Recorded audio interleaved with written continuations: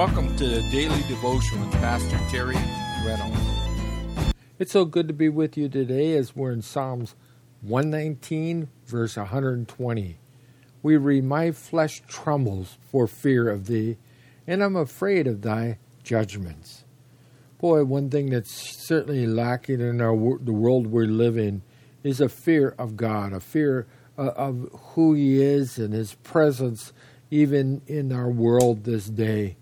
You know, as you hear people, the way they speak, so really on reverence to who God is, not just from our media, but also from our politicians of the day and those who seem to know so much, there's an absence of true fear of God.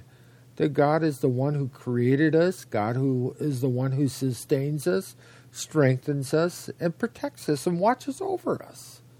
But yet here we see the psalmist, he says, "I'm afraid of thy judgments." He understood that at any time that God's hand could come down upon him, or at this, in our case, against our nation or against our cities or against whatever, God's hand could come against us. Even as we've seen in the scriptures, one of the instances that we have is we found in 2 Samuel chapter 24, when David kind of was settled in the land and he was actually heading towards the end of his life. And as he was looking around, he finally came to Joab and he asked him to go. In fact, he commanded him to go number Israel and Judah. But Joab, of course, the commander of the army, wasn't too happy with David at that time. He asked him, he goes, "Why should we do that? Why should we do that?" And certainly, up to this point, David knew that God didn't want him to number his people, his armies, his fighting men, and all that, because once you do that, your power. You have a tendency to trust in men rather than to trust God. And really, up to this point, David was a man who was about trusting the Lord. In fact, after he had numbered them, he realized that the mistakes that he made. In verse 10 of chapter 24, we read that David's heart condemned him after he had numbered the people. So David said to the Lord, "I have sinned greatly in what I have done, but now I pray, O Lord, take away the iniquity of thy servant, for I have done very foolishly." But yet, because there was sin, and certainly there's consequences so often for us to pay for the sins that we commit, the actions, there is things that we do, that add up and that we do have to pay for this. In this case, for numbering the people and being disobedient to the Lord, it tells us that as Gad the prophet was told to go to speak to David, in verse 12 we read, "Go and tell David, thus says the Lord, I will offer you three things. Choose one of them for yourself, that you may do it to you." And so Gad came to David and told him and said unto him, "Shall 7 years of famine come to you in your land? Or shall you flee 3 months before your enemies while they pursue you? Or shall there be 3 days of plague in your land? Now consider and see what answer I should take back to him who sent me." And David said to Gad, "I'm in great distress. Please let us fall into the hands of the Lord, for his mercies are great. But do not let me fall into the hands of man." And the Lord set a plague upon Israel the morning till the appointed time, from Dan to Beersheba, 70,000 men of the people died. And so you see, even as in the Psalm verse 120, it says, "I'm afraid of thy judgments." I'm afraid that, God, you are a man that you should not lie. You say what you mean, and you mean what you said. And the psalmist says, "My flesh trembles for the fear of thee." I think it's a wise thing that we pay attention and learn from the psalmist, that we realize who we serve, that he's a great and he's an awesome God. In fact, as you read in the New Testament, in the book of Hebrews, speaks about God.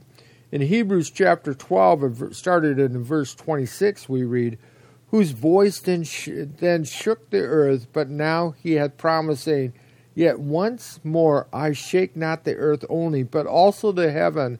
And this word, yet once more, signifies the removing of those things that are shaken, the things that are made, and those things that which cannot be shaken may remain.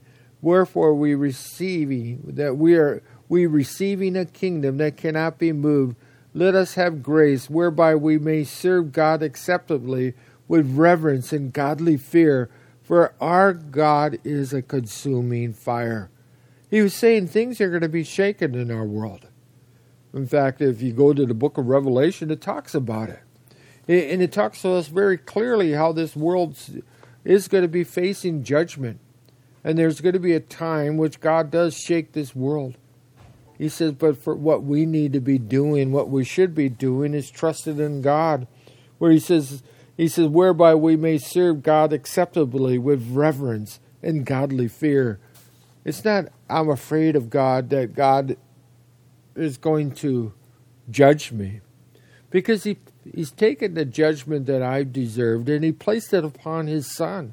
That I stand before him now clean and forgiven because of Jesus Christ. But it does say to me that God is a consuming fire. And if I continue in my sins, if I continue to choose to rebel against God, there's consequences that will be paid.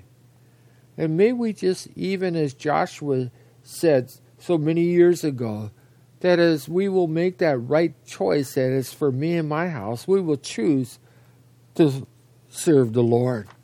Here in our psalmist, he says, my flesh trembleth for fear of thee.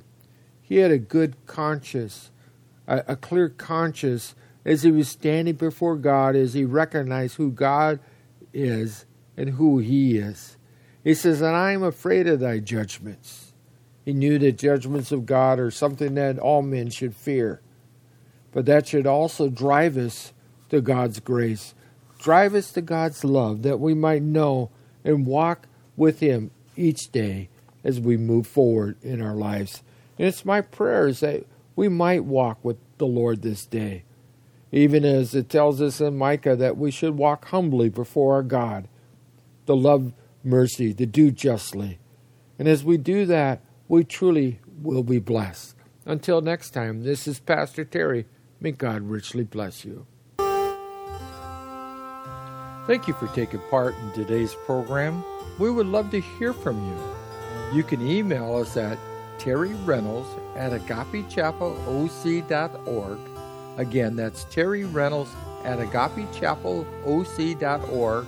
Or you can write us at Agape Chapel, P.O. Box 4023, Huntington Beach, California, 92647. May God richly bless you.